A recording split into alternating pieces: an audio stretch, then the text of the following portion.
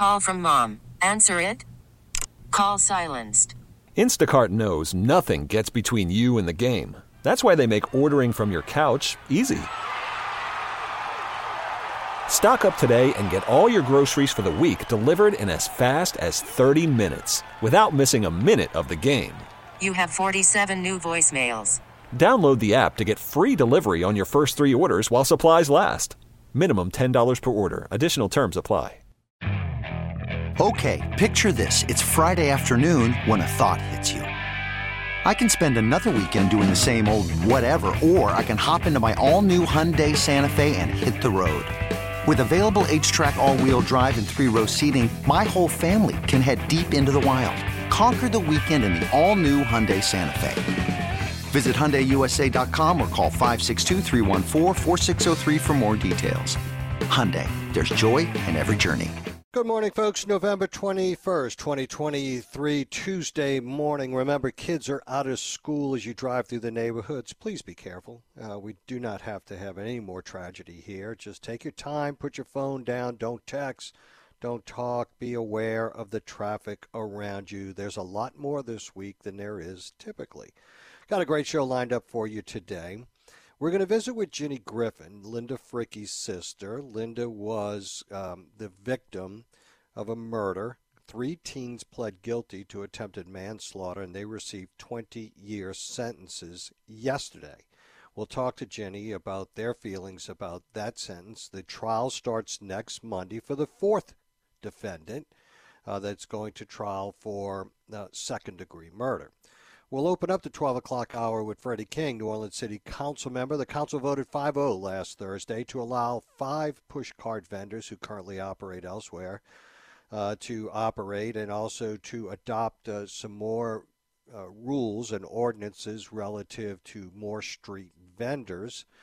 You will recall that Lucky Dog was the only licensed vendor in the French Quarter for a long period of time, and the owner of that organization or corporation actually helped council member Freddie King in opening it up, and we'll talk to him about what he hopes to accomplish. The 11 o'clock hour is the NOLA Coalition hour. We'll visit with London Rosier, head kid at Camp Soul Grow, a 501c3 nonprofit workshop camp, offering creative learning experiences. We'll talk about that.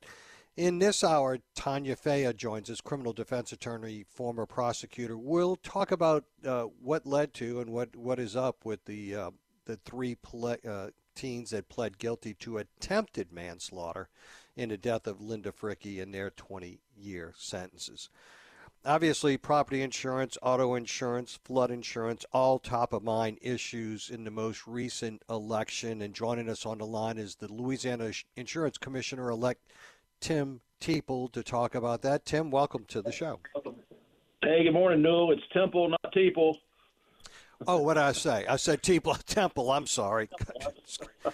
Not a problem. We'll get through it. I'm all tongue-tied this morning for some reason. I don't know what's going on. I've mispronounced about 6 words. I deserve that for not being able to make your show last week, so I apologize for that. No, not a problem, and I apologize for saying. So, Tim, obviously a lot moving. You're getting closer and closer to that January date where you take the oath of office. Are you still thinking that a special session is the best course of action here in the coming months? You know, no, I don't change my position that we need to have a session to address the property crisis as early in the year as possible, but I mean, just looking at reality, now that it looks like a court has ordered the Louisiana to redraw their district lines for the congressional seats, and from everything I'm told and I read in the papers, it looks like that's going to happen as soon as possible after everyone gets sworn in January 8th, and that just takes from a timing standpoint, I don't see how we have enough time to do one. Certainly would like to get a bill or two in if possible, but not being from the legislative side, I don't know how what the reality of that is. Right, and obviously there's exigency created because the court is mandating this, right, and has actually issued a timeline, and it looks like they're going to be going in and asking for a little bit of relief relative to that timeline because of this transfer of leadership in state government. Yeah, and you're right there. And the reason that I think that we need to try and do something in January to address the property crisis is, like I said before, if we want to try and bring relief as soon as possible to the consumers, to the policyholders with regards to property, we've still got a lot of other insurance crisis issues in our state, but specific to property, we need to do something as early as we can. If we wait until March for the regular session, just the reality of that is that session doesn't conclude until June, which puts us right back in the middle of hurricane season 2024. And property writers, that are worth their salt and have any type of business plan to be, to remain in this state, they're not realistically going to come and write thousands and thousands or tens of thousands of new policies in South Louisiana in the middle of a hurricane season. That's not a realistic expectation. So, that's why I'm still hopeful that we can try and find some time before March 11th to, again, identify a few items that will move the market so that carriers will start to come back to Louisiana. So what do we see right now in the market conditions? Obviously, we've worked our way through the bulk of the hurricane season without a storm. I would assume that has had to help. Obviously, we probably need to string together 2 or 3 of these seasons, but what are you seeing right now? Yeah, and we'll call it, lucky when we don't have a hurricane, when we don't have an active hurricane season. But, obviously none of that is man-made. I mean, that's all just up to the fates of the weather. And we've still got to address the underlying concerns, the underlying issues in Louisiana, and that's that we do not have a competitive marketplace for carriers. We've got some regulatory challenges. We've got some legal challenges in our state. And, I've been extremely engaged in talking with stakeholders since August of this year, identifying, what are those items that we need to address, from a from a legislative standpoint, what are the items that we need to address from a regulatory standpoint to attract those markets. And that's not just for property. That does include homeowners. That does include, personal auto, commercial property, which is a problem in our state too. So, I'm going to keep engaging with stakeholders to identify that so that when we get to the point after January 8th, whether it's a special session or a regular session, we're going to hit the ground running. We're going to have those items identified, what needs to be done. And, we're not going to wait, and I'm certainly not waiting until January 8th to take office to start working towards solutions. I guess what people are having a difficult time understanding, and I guess in some respects I do as well, is it clearly delineated what states they really want to write in? Well, I think if you just look at let's look at some numbers. Prior to Laura, Delta, Zeta, and Ida, there were licensed 130 some odd companies writing property in Louisiana, licensed, and that doesn't mean that they were actively engaged in writing, because you have to remember, the top 5 writers of property in Louisiana account for 80% of all the homes in Louisiana. So, even though you had 133 licenses, it's really, that top tier are the ones writing the bulk of the business. So before, and that includes, direct writers, which are companies that, they don't go through the independent agents. They're the ones that you see advertising on TV and you can go direct to them. And then you have the independent agent marketplace, the companies that you can obtain coverage through using an independent agent. For the independent agent book, there were about 20, call it 24, a strong 24 companies that were actively writing policies in Louisiana. Right now, that's about 4. So those companies chose to stop writing business in Louisiana. They didn't choose to stop writing business all across America. They chose to stop writing business in Louisiana. So I think the proof is right there in the numbers, in the fact that they said, you know what, until things change, until things improve, we're not going to put our capital at risk in Louisiana.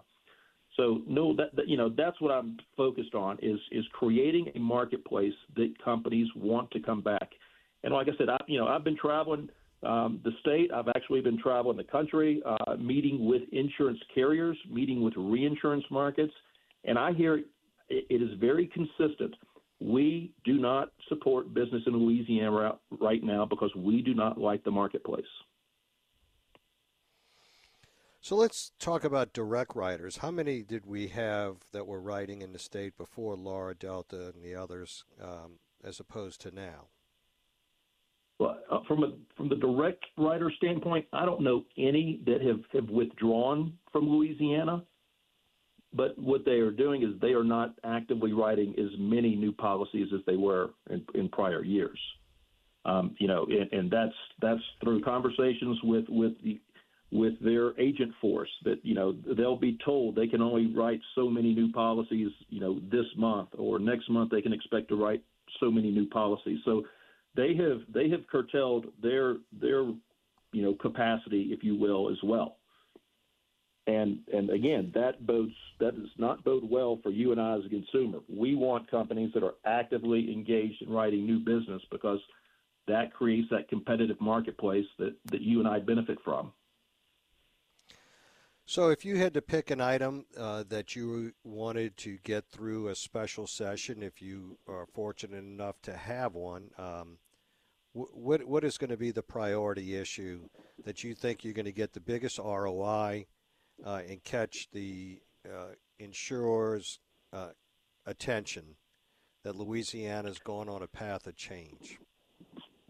Newell, the two that I think, and the ones that I hear, again, consistently from the carriers and from the reinsurers that make Louisiana stand out as a market that they do not, want to do business in are we have a 3-year rule in Louisiana that we're unique in our state, that we're the only state that has that.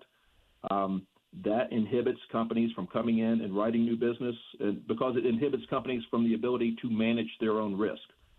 So I would say the 3-year rule, and then we have got to tighten up it's commonly referred to our bad faith statute in Louisiana. We do not have a definition, for that, and our neighboring states do. And again, if we want companies to come in and write in a Gulf Coast hurricane-exposed state, we're the only one that has not tightened up our language on that, and we desperately need to do that to attract new markets. So when we talk about the 3-year rule, you've kind of said that we can't just get rid of it overnight. It's something that we have to phase out, correct?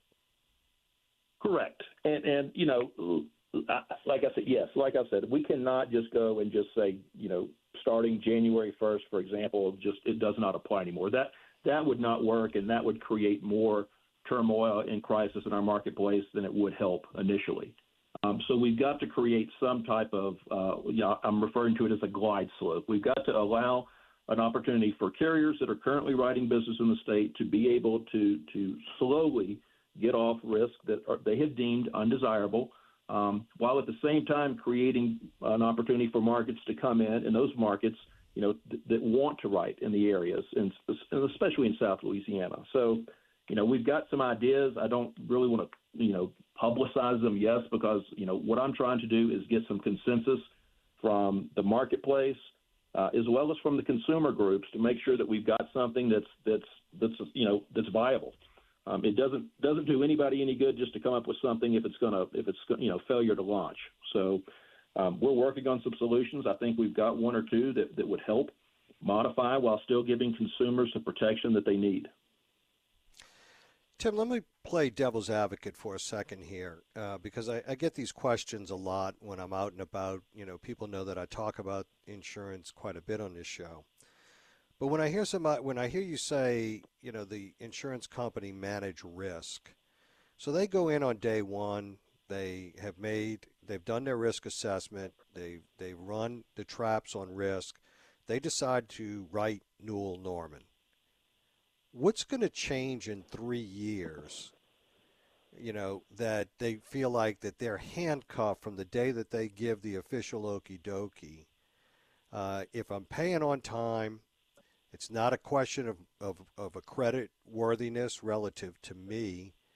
What in the market is going to change where they feel like they need to manage the risk more efficiently relative to me in a 3-year period of time?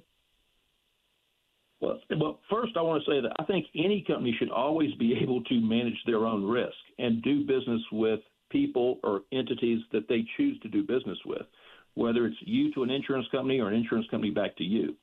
So, I mean, let's at least, I mean, I got to say free market should rule. And when you tell a company that they can't change because of a law on the books and it's the only industry regulated, we need to acknowledge that's a problem. But in your scenario, no, it's not the third year. Once it's after that third year, they cannot non-renew you, but for if you fail to pay your premium or if there's a material change in risk. And let's say that your home, when they wrote your home, you've got a 7-year roof, for example. So 3 years later, you've got a 10-year roof. But they stay on. You keep renewing with them. And now, you know, we're 10 years, we're 15, we're 20 years into it. That roof, you haven't replaced your roof. It's an older roof. They know they're going to have a claim on it. And if you decide that, you know, if you say, oh, I'm not going to replace my roof until I have a storm that's going to buy my roof, that's a risk that they don't want to have. And we see that happen in South Louisiana a lot. You know, a lot. It's just it's part of where we live. And a lot of, you know, there's a lot of homes out there, and they can't raise their rates. So what is the sweet spot from an industry perspective? What's the sweet spot? So, you know, what benefit does it do for me or anybody else to go out and buy a 30-year sealed tab roof if the sweet spot for insurance companies is 15 years? Well, right now, if you go and replace your roof and you get a fortified roof, you know, you're going to actually get a credit. But that's not what I'm asking. Because most people are not going to have a fortified roof for the next 10 years. I mean, it's just we're not going to get that market penetration. So as I'm sitting down talking to the insurance company, what is the sweet spot where they decide that my structure is becoming aged, and, you know, so what is the sweet spot? Because you have people that it's like being a 90-year-old and putting a 40-year hip in a 90-year-old. It makes no sense. So, I mean, if there's a sweet spot for the insurance company, what is it? Because maybe I put a 20-year sealed tab roof if it's 15 and I save money. And maybe they make a condition of the renewal of the policy is that the roof has to be replaced every 15 years. Where they give more certainty. I want to disagree with your statement. I want to disagree with your statement that we're not going to have penetration. Hey, I want to disagree with your statement that we're not going to have penetration of the fortified roof program. I mean, you know, Alabama started their fortified roofing program. I believe it was 2016 or so. They've got 43 or 45,000 new roofs. In the midst of much better economic conditions, right? And they weren't anywhere near the homeowners' prices that we're paying right now, and they weren't paying 8.5% interest on a home at the present time. They had some of the benefit of some of the lowest interest rates in the history of the country. So there were a whole different set of economic conditions available to them at that point in time, and that's why I believe we're not going to get the market penetration of others because there's just people don't have the cash. They don't have the capacity, and they don't have the borrowing capacity because the underwriting of these loans is getting stricter and stricter and stricter. So it's not as freewheeling as it was through those years, and we can't just we have to take in all of the conditions and the capacity, but that's an argument for a different day. If you know, going back to this thing and trying to create the balance between the two, the problem that insureds are having is that they don't know how to pretty themselves up to ensure that we can keep a really nice insurance partner. Because the rules and the way that we talk about it is vague. They don't understand. If it's a $5,000 investment, I'm sure there'd be plenty of people because it helps the appreciative value of their home if they're investing in their home. Now, the problem, the insurance industry says, well, that's a problem because now we're taking in $5,000 more value that we have to cover. And you see, we get into this cycle where we don't know what it is that we need to do to put lipstick on ourselves as a pig, to pretty ourselves up. And I think that's what's there's a role fueling that you can see. There's a role that the Department of Insurance can play in helping communicate that. And right now, I think one of the things that's trying to be communicated is that Louisiana, and especially in South Louisiana, we are in a hurricane-exposed area, and that we, as a populace in South Louisiana especially, need to start mitigating the risk, which means we need to increase our building codes, which they've made some movement on that. I think there's still more to be done.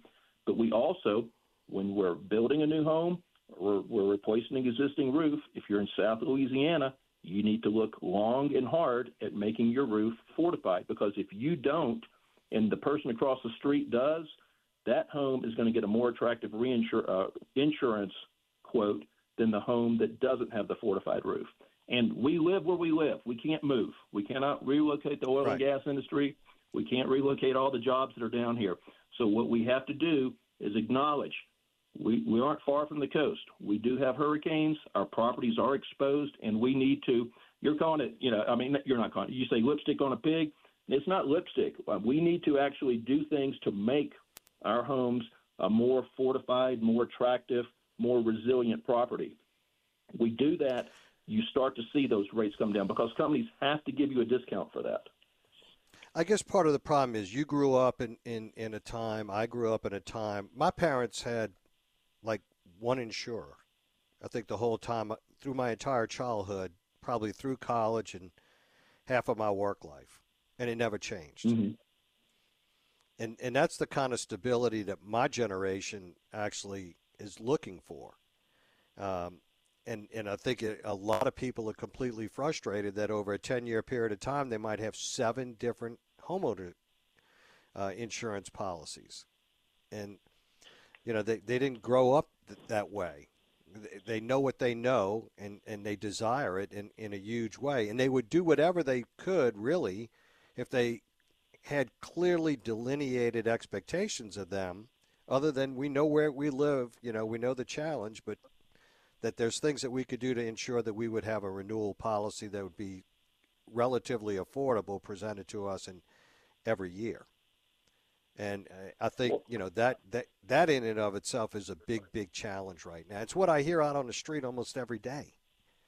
Well, look, like I said, I certainly want to do my part through my office and through the Department of Insurance to help communicate what those expectations are for consumers, because knowledge is power. And to your point, if they know what they need to do to help get the best pricing, to help, make their property, more attractive, from a risk standpoint, that helps them. And we're certainly going to, look in creating a way to message that so people know what to expect. No, absolutely. And I appreciate you coming on. People ask me these questions. I don't really know the answers. I don't have the answers. Well, like I said, that's why I want to keep doing this on a regular basis to help try and communicate and understand what people's concerns. And I certainly know. I mean, affordability is number one, but we've got to create a marketplace so that it is affordable and attractive. Absolutely. Tim Temple, thank you so much for joining us today. Louisiana Insurance Commissioner-elect, have a great Thanksgiving holiday, you and your family, and look forward to the next time we speak. Thank you. We'll talk to you again soon. All righty, folks. That's Tim Temple, Louisiana Insurance Commissioner-elect. We will be right back. Stay with us. You could spend the weekend doing the same old whatever, or you could conquer the weekend in the all-new Hyundai Santa Fe. Visit HyundaiUSA.com for more details. Hyundai, there's joy in every journey. Call from mom. Answer it. Call silenced. Instacart knows nothing gets between you and the game. That's why they make ordering from your couch easy. Stock up today and get all your groceries for the week delivered in as fast as 30 minutes without missing a minute of the game. You have 47 new voicemails. Download the app to get free delivery on your first 3 orders while supplies last. Minimum $10 per order. Additional terms apply. This episode is brought to you by Progressive Insurance. Whether you love true crime or comedy, celebrity interviews or news, you call the shots on what's in your podcast queue. And guess what? Now you can call them on your auto insurance too with the Name Your Price tool from Progressive. It works just the way it sounds. You tell Progressive how much you want to pay for car insurance, and they'll show you coverage options that fit your budget. Get your quote today at Progressive.com to join the over 28 million drivers who trust Progressive. Progressive Casualty Insurance Company and Affiliates. Price and coverage match limited by state law. Welcome back, folks. Yesterday, 3 of the 4 teenagers accused in a death and carjacking of Linda Frickey, just on moments before they started picking a jury yesterday for a trial that's going to start next Monday on the 27th, 3 of them pled guilty to a reduced charge of attempted manslaughter. And here to tell us about that is Tanya Faia, criminal defense lawyer, former prosecutor. Tanya, welcome to the show. Hi, Newell. So, Tanya, a lot of folks are asking, what does this mean, attempted manslaughter? I had to look that up this morning because I was a little confused myself. Clearly, that was a plea agreement to work down to a certain sentencing number, or at least I assume that. Manslaughter is a crime that I'm pulling up the code now. You can commit it several different ways. In this case, I believe the theory is that the defendants were engaged in the perpetration of a carjacking or an armed robbery, and a homicide occurred. And although their original intent was not to commit a homicide, that is one of the ways that you can commit a manslaughter. Interestingly enough, as you know, that's also a way that you can commit a first or second degree murder. And that's originally, I believe they were charged with second degree murder. So clearly it was a plea agreement. An attempted manslaughter, I don't think you would really have a fact circumstance that would fit the charge. I can't even think of a story you put out there that would fit that charge. You either kill somebody or you don't.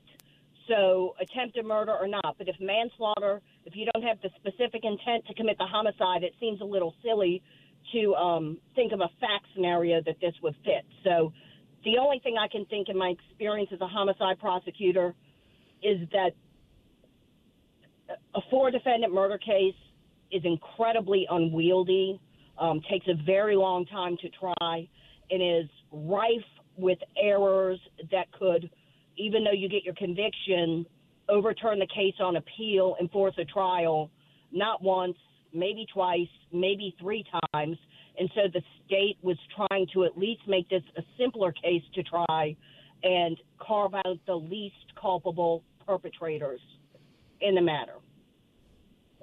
Yeah, I was thinking about that attempted manslaughter thing, and you know, on a timeline, if there was an end and a clear delineation there, and then the remaining defendant picked up with his conduct from that point in time, and you can more associate his conduct to the murder than you can the previous 3. But knowing what I know about the case, I don't see that line of demarcation available, but I don't know everything that's presented from an evidentiary standpoint. But as soon as I heard attempt manslaughter, I think I had the same struggle you're having. And obviously you are far more learned about this than I am. But I was like, whoa, wait a minute. And I had never heard that charge before. It took me by surprise. I've known the charge in my 32 or 3 years of either prosecuting or defending. I've only known that charge as a charge where someone landed on it to facilitate a plea agreement. And, you know, it does that. They could have come to the same sentence just by pleading to manslaughter, but as a criminal defense attorney, I know that there are times when I have to almost beg for a charge that my client would accept. The sentence would remain the same. So in this case, if I put myself perhaps in one of those 3 defense attorneys' shoes, perhaps they had a client who said, it was never my intention to kill this lady. We didn't know this was going to happen. Our hands are not the ones that killed her, and there is no way I will plead guilty to a manslaughter. That's kind of where you get the famous line from your clients, they're going to have to give it to me. I'm not going to take it. So right. If the number was 20, maybe the attempted manslaughter made the medicine go down a little more easily for the people who have convinced themselves in their mind that even though under the law they are as guilty of, if they are all four acting in concert, as you know, the law of principles, each one is as guilty as the other of the acts. And even I went back and watched the video this morning after reading the NOLA articles and all. The little girl that said that the news said was only in the car for seconds. She was in the car. The door was closed. She stayed in there more than a couple of seconds. To her credit, then she did leave. If I were prosecuting, I think that's the one I would want to give the grace to. But the family, I cannot imagine the amount of grace they had to go ahead and okay these pleas, because you know as well as I know, these were not pleas that would have been taken if the family had any opposition to them at all. Yeah. I get the sense, I mean, obviously I was very surprised that there were no longer any delays in this case.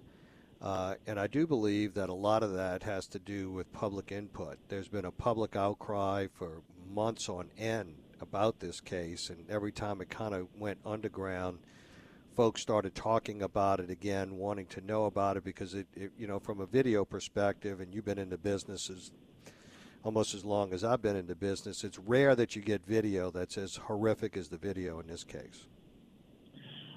I agree. As you know, and I'm sure as you've seen much more than I, there are some things that when you look at videos or photographs, they never leave you. And it's my understanding that this video that we are all able to see on the news is not, it's not that it's edited, but I think there is some further footage that the state and the defense and the police have access to that the public won't, that perhaps shows things a little more clearly about what happened to this poor lady. Yeah, that's what I've been told, and I think that that's been a real motivation in this case, in making sure that there was a lot of spotlight on this case. I commend the family for feeling the pain. I'm sure they don't like walking across the room and the TV's on and the video's on again. But I believe in one of their very early interviews, they stated that they had okayed this video to be used on the media because they wanted the public to see exactly what happened to their family member. And I think you're right. I think that's been very instrumental in keeping the spotlight on the case and pushing it forward. Do you know whether or not they finished picking a jury for next week's trial that starts on November 27th? I believe a jury has been seated. Okay. Which, I'll tell you what, even a one defendant homicide, even though it's obviously not a death penalty case, I was very surprised that they were able to seat a jury within one day on this kind of case. I'm looking at the docket master now, and it does indicate that the jury has been chosen. Okay. Yeah, I was kind of curious. I wasn't sure from my reading whether or not it had been or not. So we'll wait and see what happens there. Obviously, they're going to offer up something in return for this plea deal, I would imagine, and possibly even testimony at trial. We'll see. You know, you bring up an interesting point because, again, I have no inside information, but this case reminds me of a case, and I was speaking to another very established defense attorney, Robert Jenkins, for defendant murder. He and I prosecuted, he defended one of them in the 90s that involved either 2 or 3 juveniles and 2 17-year-olds. Same type of situation, running around the quarter, pulling carjackings. One of them went bad. And my partner and I wanted to use the least culpable people because one of them was asleep in the back seat of a getaway car around the corner when the homicide was committed. Another one was sitting in the back seat of the car, not asleep. And the driver, who was also the shooter, and the front seat passenger, who was a 15-year-old girl, went around the corner, went into a cab, killed a cab driver, came back, drove off, and they were caught days later in Laplace, where they lived. But my partner and I had tried to go from least culpable to most culpable and offer plea agreements in exchange for testimony, and none of them would play ball, so we severed them all, and we tried from the least to the most culpable, and we convicted them all as charged, second-degree murder. And so as soon as I saw the news with the plea, I reached out to Robert Jenkins, and I said, hey, was there a deal? Are they going to flip? Because the news indicated that the trial was underway or just recessed to Monday. And as you know, if the state is going to flip witnesses, well, that could change the defense's trial strategy, and the defense is almost guaranteed a continuance. And that's why I went to the court record on the docket master to see if Mr. Boggs had asked for a continuance. But I see no continuance request in these minute entries. He may have asked and been denied, but certainly that must change his trial strategy if indeed these people will testify. Yeah. It's going to be interesting to see how this plays out. Obviously, a lot of twists and turns thus far, and we'll continue to monitor it. Thank you so much for joining us this morning, Tanya Faia, criminal defense lawyer, former prosecutor. Appreciate your perspective on the happenings here relative to the murder of Linda Frickey. Thank you so much, and have a great Thanksgiving. You too. Happy Thanksgiving. All righty, that's Tanya Faia, criminal defense lawyer, former prosecutor. We'll be right back, folks. 504-260-1870 on the Oakland Art Jewelers Talk and Text line. Stay with us. I'm Sandra, and I'm just the professional your small business was looking for. But you didn't hire me because you didn't use LinkedIn Jobs. LinkedIn has professionals you can't find anywhere else, including those who aren't actively looking for a new job, but might be open to the perfect role, like me.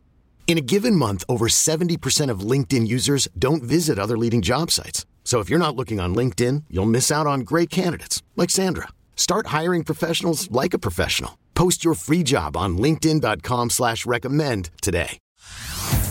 Hey everyone, Boomer Esiason here. The NFL Draft is behind us and your favorite team is now gearing up for week number 1. The free Odyssey app puts you right in the middle of the pro football conversation with the biggest sports radio stations from across the country. The local voices who know your team the best, giving you their unfiltered takes on the current state of your squad. It's always football season right here on the free Odyssey app. I really want to thank all our guests this week because this is Thanksgiving week. A lot of folks traveling with their families, a lot of folks taking time away from their family to join us on the show, and we really appreciate them doing so. Some have actually been on the road, and we appreciate that as well. As you could tell from the interview with both Tim Temple and Tanya Faia, they both did their homework, they did their research, and as we talk about these really important issues. And I received a couple of texts, and I just want to qualify a couple of things. One, the discussion about the plea is not a criticism. In fact, when I was sheriff, I did not criticize DAs for taking plea deals. They play a vital role in the criminal justice system. There is a lot about cases that we don't really know about. And we have to have a level of trust in our prosecutors, the DA in this case, Jason Williams, that they're attempting to do the right thing. Because there are nuances at trial, and I wish we'd have had more time with Tanya, but she would be the first to tell you that there are a lot of things outside of your control. So you're basically doing risk assessments, for lack of a better term, trying to get pieces of evidence in, knowing that pieces of evidence may be excluded. That's what she was talking about when you have 4 defendants who their interests don't all align. They played different roles over the course of events in that crime. Doesn't mean they're any less culpable, so don't go jumping to that conclusions. And I'm not suggesting that. I'm just telling you that these are things that have to be weighed by the prosecutor. And yes, sometimes they get years less than what they ultimately would have if you'd gone to the mat on the instant charge, which was second-degree murder. The fact of the matter is, though, it's different when you step in that courtroom before a jury. You never know what's going to happen. I've always been a bird in the hand's better than two in the bush kind of guy. And I recognize, yes, there might have been a greater upside, but this is a certainty. So we have 3 juvenile offenders that are not good people. They made a mistake of the heart and the mind. They intentionally did what they did. They're capable of choosing otherwise, and they're going to jail for 20 years. That's justice. And that's the way that our justice system works. And let's hope and let's pray that next week, when the final defendant goes to trial, Honore, that the DA and his team are able to put their best foot forward, and there's a return of a guilty verdict for second-degree murder on him. Because, simply put, he deserves it. We'll be right back. And, folks, we'll get a chance to find out how Linda Frickey's family is responding to the sentence imposed on the 3 teens. Ginny Griffin will join us. Ginny's been on Tommy Tucker's show several times and on mine as well. And we'll gain a better understanding of their reaction to that as they head into next week and having to deal with the John Honore case. When we come back, NOLA Coalition Hour. We'll visit with Lyndon Rosier, head kid at Camp Soul Grow. We'll talk about what they offer for kids in our city. We'll be right back. Okay, picture this. It's Friday afternoon when a thought hits you. I can spend another weekend doing the same old whatever, or I can hop into my all-new Hyundai Santa Fe and hit the road. With available H-Track all-wheel drive and 3-row seating, my whole family can head deep into the wild. Conquer the weekend in the all-new Hyundai Santa Fe. Visit HyundaiUSA.com or call 562-314-4603 for more details. Hyundai, there's joy in every journey. This episode is brought to you by Progressive Insurance. Whether you love true crime or comedy, celebrity interviews or news, you call the shots on what's in your podcast queue. And guess what? Now you can call them on your auto insurance too with the Name Your Price tool from Progressive. It works just the way it sounds. You tell Progressive how much you want to pay for car insurance, and they'll show you coverage options that fit your budget. Get your quote today at Progressive.com to join the over 28 million drivers who trust Progressive. Progressive Casualty Insurance Company and Affiliates. Price and coverage match limited by state law. Hey everyone, Boomer Esiason here. The NFL Draft is behind us and your favorite team is now gearing up for week number 1. The free Odyssey app puts you right in the middle of the pro football conversation with the biggest sports radio stations from across the country. The local voices who know your team the best, giving you their unfiltered takes on the current state of your squad. It's always football season right here on the free Odyssey app.